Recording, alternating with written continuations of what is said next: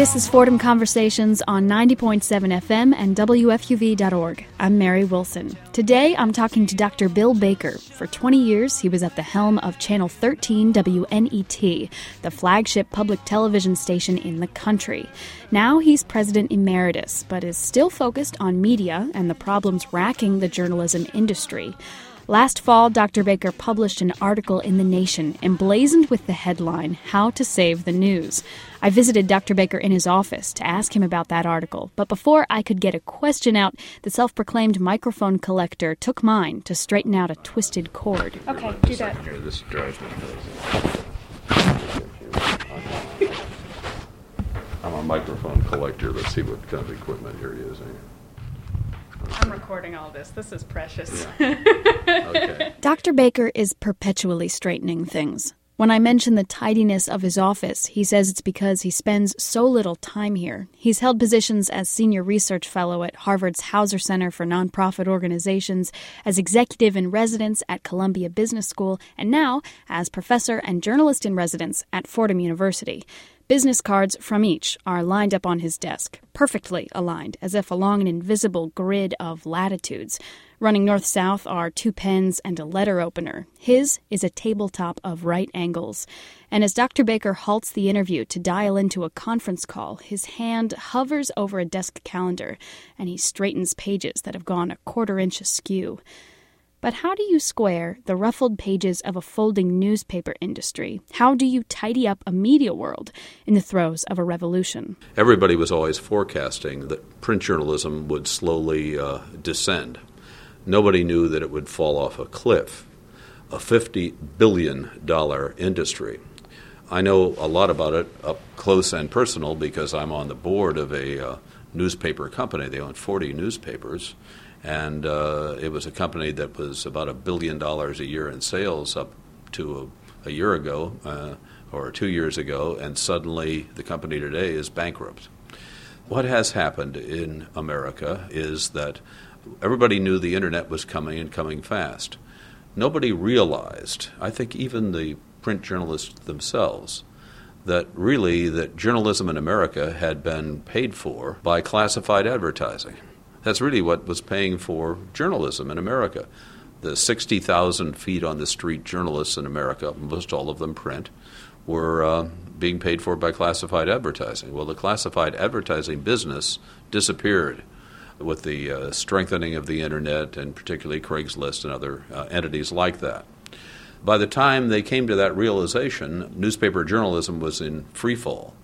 But it wasn't catastrophic until the collapse of the economy, which exacerbated the whole problem because advertising also stopped. So in that process, newspapers either went bankrupt, out of business, or started cutting back to such an incredible degree that they started letting people go from the newsroom, the content people.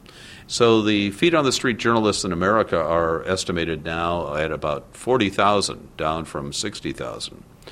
Now, you'd say, well, that's sad and unfortunate, but yeah, we've got television, we've got radio, we've got the internet. That's where we'll get the news. It's too bad for these legacy newspapers, but that's the way life is. Well, what most people don't realize is that the electronic media, namely the internet, television, radio, television, which is where most people really get their news, about 80% of the people in America get their news from TV. The TV and the internet and radio get their news really from newspapers because there really aren't that many journalists in the electronic media business. So newspapers collapse, they lose their journalists. Electronic media winds up doing these highly polarized kind of argument shows where there's lots of heat and no light. We wind up in a country that's a democracy that has its democracy threatened because the people who vote don't have adequate and good information. So two possible solutions to the problem of a broken business model with the dawn of the internet. Those two would be private philanthropy and government support. Private philanthropy will never be enough to replace a $50 billion industry. Never be enough.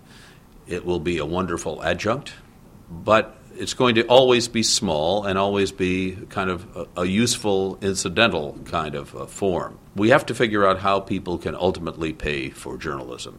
And they really haven't been. They've only been paying for it indirectly through classified advertising. Well, they have to start in this country figuring that they have to really pay. They've been paying for it through subscriptions to newspapers. So we've got to have the public start paying on the Internet. That's hard in America because America's used to getting news for nothing, news for free, letting somebody else pay to borrow their eyeballs so they could sell them advertising. It's got to be done some other way. I see creating a business model maybe changing two things that are legal. One is changing the copyright law, because right now the copyright law says that if you spend 5 years or 2 years or 1 year of your life doing a fabulous investigative story, and it costs a lot of money to develop it, and you print it, that all those words are protected. So nobody can print your same story without paying you for it. But somebody can summarize your story and not have to pay a nickel and make money off of all of your work. Well, that copyright law has to change, so that somehow if you do work and it's summarized or it's aggregated on somebody else's website and they're making money off of it, you have to somehow get paid for that. That means a change in the copyright law. That will help. The other is that antitrust laws, which have prohibited newspapers from colluding on pricing, meaning the newspapers couldn't all get together and say, look, we're going to now start charging on the Internet. If somebody wants news, they have to pay us on the Internet. Right now, any individual newspaper can do that. But they're all afraid to make that move because they're afraid that, then you'll stop going to them because you'll go to somebody else and get it for nothing. So everybody's afraid to make that move. But if they can somehow collude legally, and that means a change to the antitrust laws, that may be an answer. So a line of defense is changing the business model. We've already talked about philanthropy, saying it's wonderful, but it's just not big enough to support journalism. The third, which is a model that I espoused in my article in The Nation magazine, was supporting public media in America, having the government support public media. And you say, well, we don't want the government involved in journalism. Well, the government's involved in journalism in most of the major free democracies of this world, and they're doing a heck of a job because there are firewalls and protections that don't allow the government to control any of the content.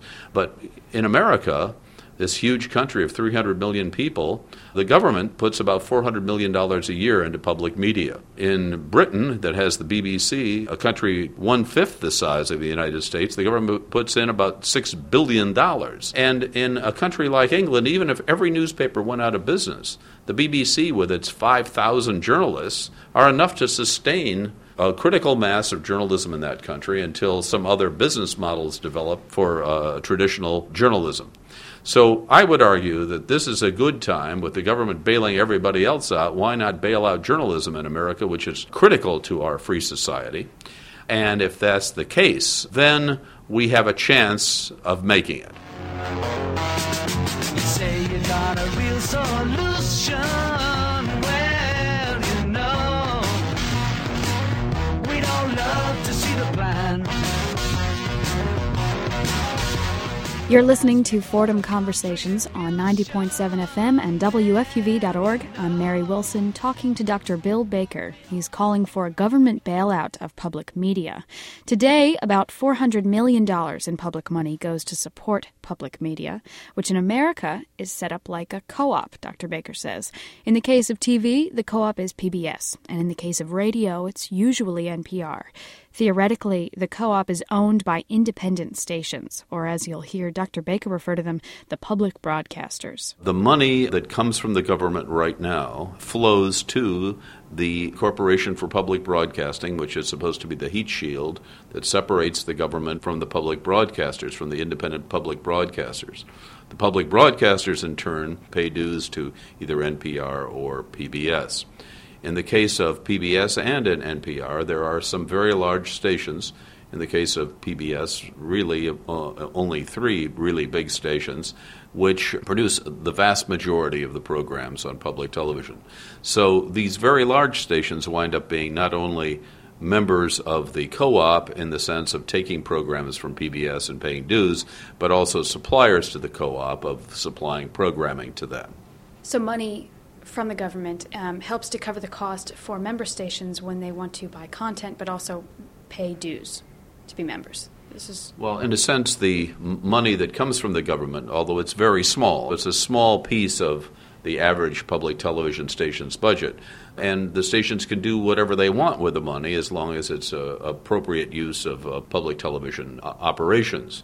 Most wind up using the money to pay, in the case of television, PBS dues. That's where they theoretically use the money, but it could be used for anything. It's really not enough money to perform real operations. And that's what we need. That's what the system craves, which is the ability to have, at a local level, significant local operations to do local programming and to do local journalism, which then can be somehow combined into a powerful national journalistic force, the way the Associated Press performs that service for the newspapers of America, and I might add for the broadcasters of America. Mm-hmm. I want to talk about the content that comes from PBS. Before the internet, if I wanted to watch Charlie Rose or another documentary by Michael Kirk, if I wanted to watch PBS NewsHour, I would turn on my local PBS member station. So my local one was WETA, so I'd turn that on, and that was how I got to PBS. So the member station was crucial to me getting PBS programming. Now, I don't have a television, and I don't need one, because I can go right online. I watch all my Charlie Rose online. I watch, Inside the Meltdown, Michael Kirk documentary online. It's the same way I listen to NPR programming. The member stations are becoming kind of these vestigial structures of pre-internet. I'm wondering, why should taxpayers have to shell out more than $400 million to pay for member stations that aren't serving them as much as the content that comes from PBS, the content that comes from NPR? Well, wait a minute. You just said that you are getting content from PBS and NPR. And what did I just say? I said that public broadcasters basically use that money, that local money, to keep PBS and NPR alive. That's where the money comes from for PBS and NPR, is the local public TV stations and radio stations.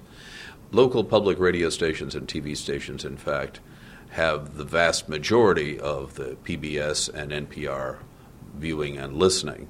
Yes, people can get some programs online. You can't get all the PBS programs online, and you can get many of the public radio programs online. But most people get their programs, most people get those programs from their traditional public radio and television stations. They're not obsolete entities. And if local public television and radio stations had even more resources to do significant local news, that they would become even more important and more a part of the community. If a public radio or television station is simply a repeater of PBS or NPR, they probably aren't serving the real community purpose that they should be. The reason they aren't, that often they wind up being simply repeaters, is they don't have the money to do more. But if they had the money on the scale of what even the BBC has in a country 20% the size of the United States, we could have a powerful, meaningful local media force that combines nationally into something very significant that benefits our entire society. That's what I'm talking about. That would be great if we had that increased public funding, but it doesn't look likely. And I think I've heard you say in a talk at the Hauser Center that it's not going to be increased. It's just not going to happen. I don't know. No, I don't think I ever said that wouldn't happen. I'd say it's probably doubtful that the Congress will step up to the level that they should. But I see more and more, especially now after the government TARP money going to bail out banks. I think there could be nothing more important right now than to bailing out journalism in America. And I think Congress might be considered to be a source of serious money, given what it takes. I mean, we're not asking for anything the equivalent of TARP money. We're asking for a few $1 billion. Well, that, in the scheme of the money the government's given away, that's almost in the rounding error. So I think there is some definite hope in that area.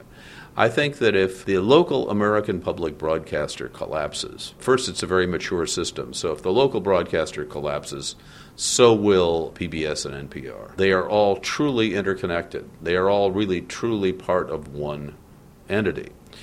And the other is that the real relationship with the givers that represent 50% probably of all the money that goes into public radio and television, you, viewers like you, listeners like you, is a relationship that is at the local level, is a relationship at the local public radio or public television station level.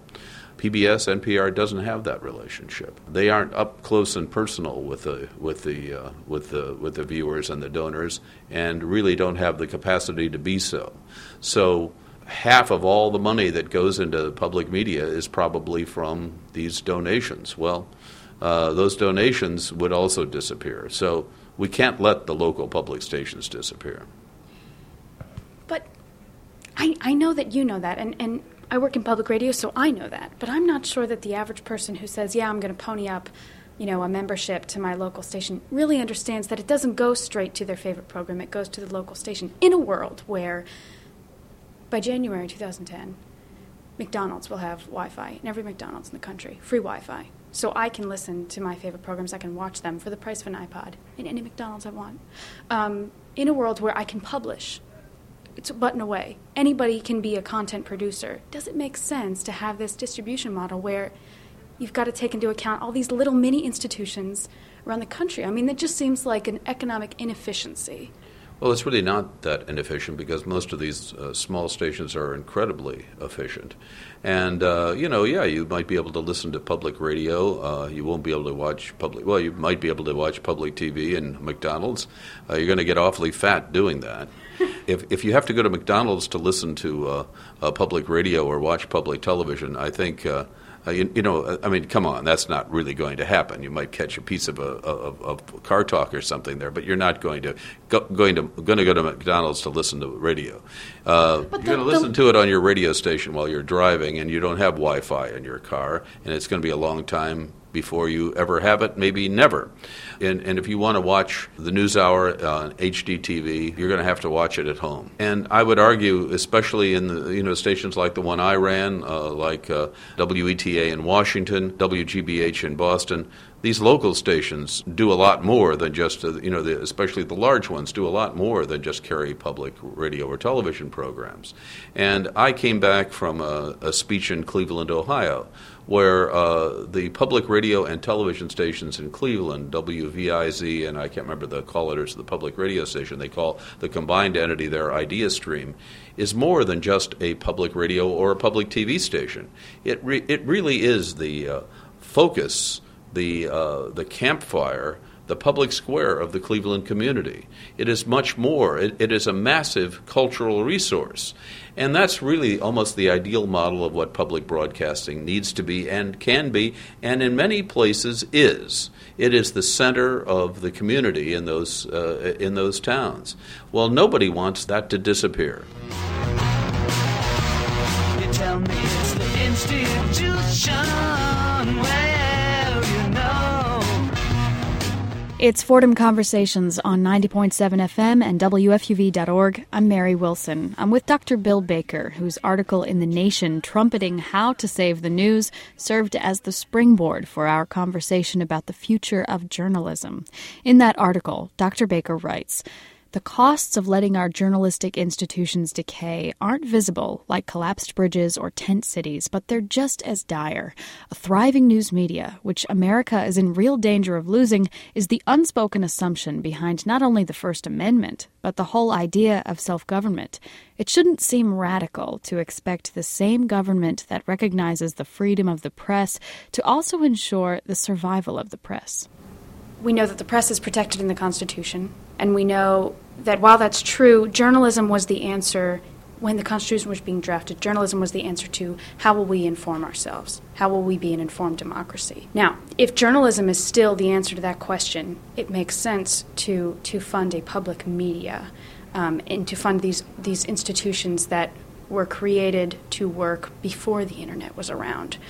But now that the internet is here, now that this is the new efficient distribution model, is journalism as a professional institution, a professional class of people who tell the truth and write it down and spread it around, is that still the answer to how we inform ourselves? The answer is, of course, yes. Journalism is the only occupation, the only industry mentioned in the Constitution. And the internet is simply a distribution tool. Journalism still needs to be done. There still have to be people gathering facts and information. And while you could say, well, it is now going to be a new form of free journalism done by citizens, citizen journalists, untrained, unskilled. I've got an iPhone with a camera in it, and I am now instantly a journalist. Well, you might be able to get a picture of a fire. You might be able to get a picture of somebody doing something bad.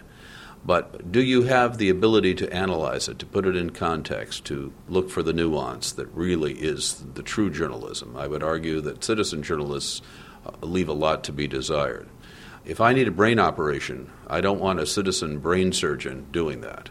I want a trained expert. And what we need in this country now more than ever are profoundly skilled and trained journalists. It's a very dangerous time because there are a lot of things floating around in cyberspace that look like facts but are totally wrong. I see that over and over again. I even see it sometimes in trained professional publications because they've had to cut back so far they don't even have the ability to do the research that really is necessary. Citizen journalist is not going to do the trick. What's the difference between a citizen journalist and a professional journalist? The difference between a citizen journalist and a professional journalist is that a professional journalist has training, a professional journalist has industry standards, a professional journalist, has a kind of ethic that says, I have to be independent and to seek the truth.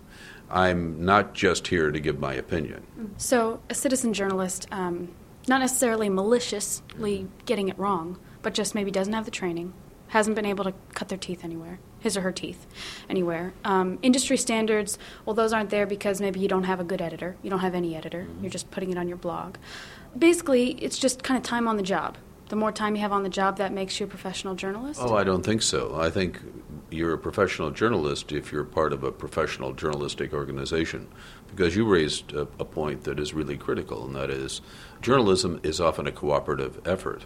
There's not only the act of gathering the information, there's the act of it being questioned internally and being edited and fact-checked. All of the major publications that exist, you mentioned an article that I did for The Nation. Well, I was really pleased and delighted that virtually everything I said, there was somebody that called and didn't call me, but called my sources and double-checked and triple-checked every single fact that was in there.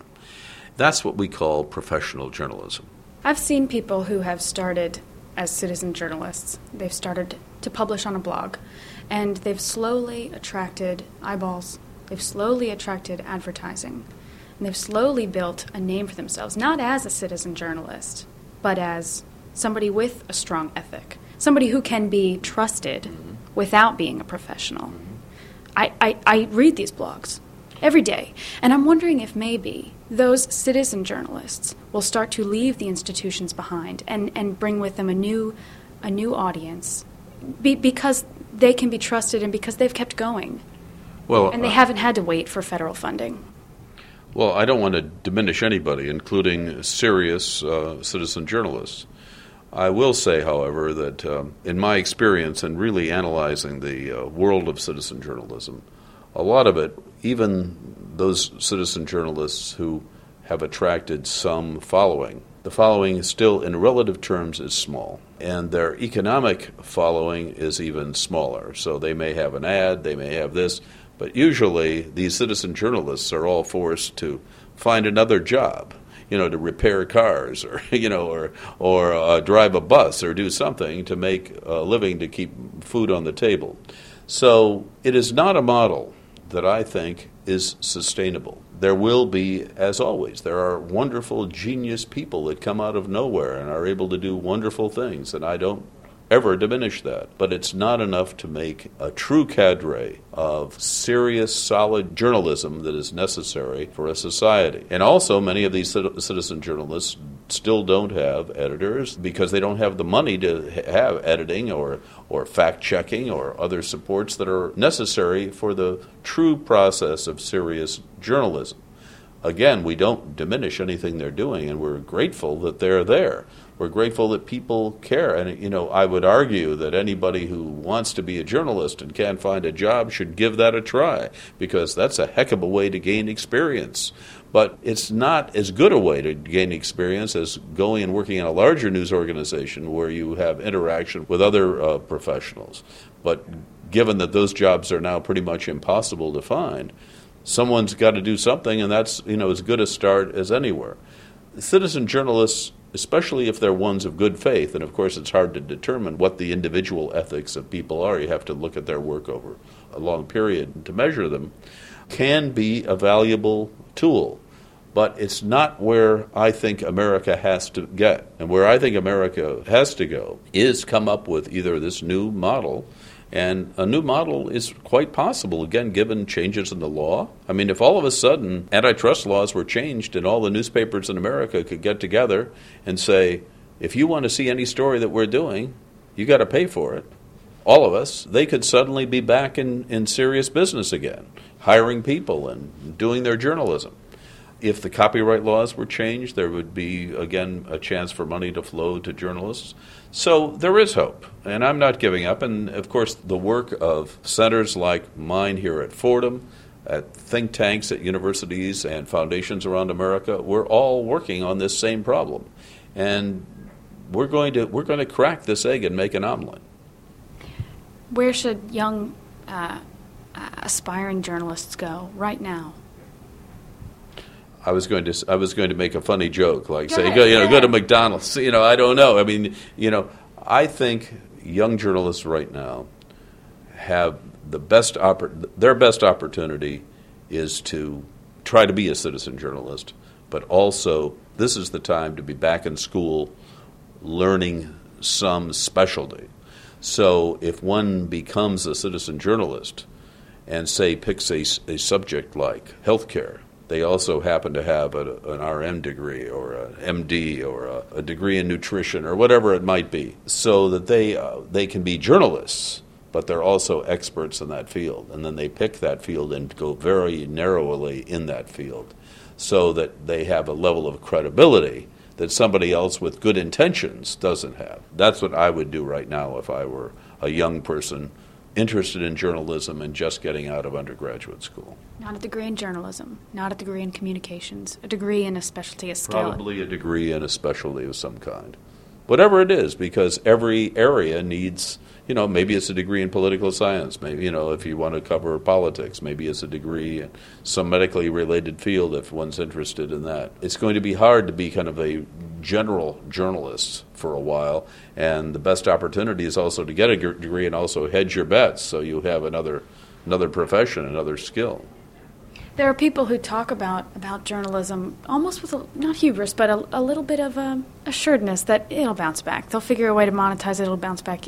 You said hedge your bets, and that makes me think that you're not at all too optimistic. Well, I mean, I've been in the media for 50 years, and I went through one would argue, the heyday of the television industry. Well, I went and got a PhD in a whole other field. I got a PhD in industrial psychology, because I was hedging my bets. My view was that who knew? In most of these appealing kinds of public professions, the funnel is very narrow. Even if this were a go-go world and there were thousands of new jobs created, there are tens of thousands of people graduating and wanting to be journalists. So the chances of getting a job even in good times are remote. So I wanted to have something else I could do that was, kind of close enough to my area of interest that if the media world didn't work out for me, I could do something else. Turned out I didn't need it. No, he didn't. Dr. Bill Baker is a professor and journalist in residence at Fordham University. There's a Mickey in the tasting of disaster. And time you get faster. Thanks for tuning in to Fordham Conversations. If you missed an episode, you can find archived shows on WFUV.org or subscribe to our podcast. Become a fan of our Facebook page. Just search WFUV's Fordham Conversations. Or follow us on Twitter. We're registered as FOCON. That's FOCON.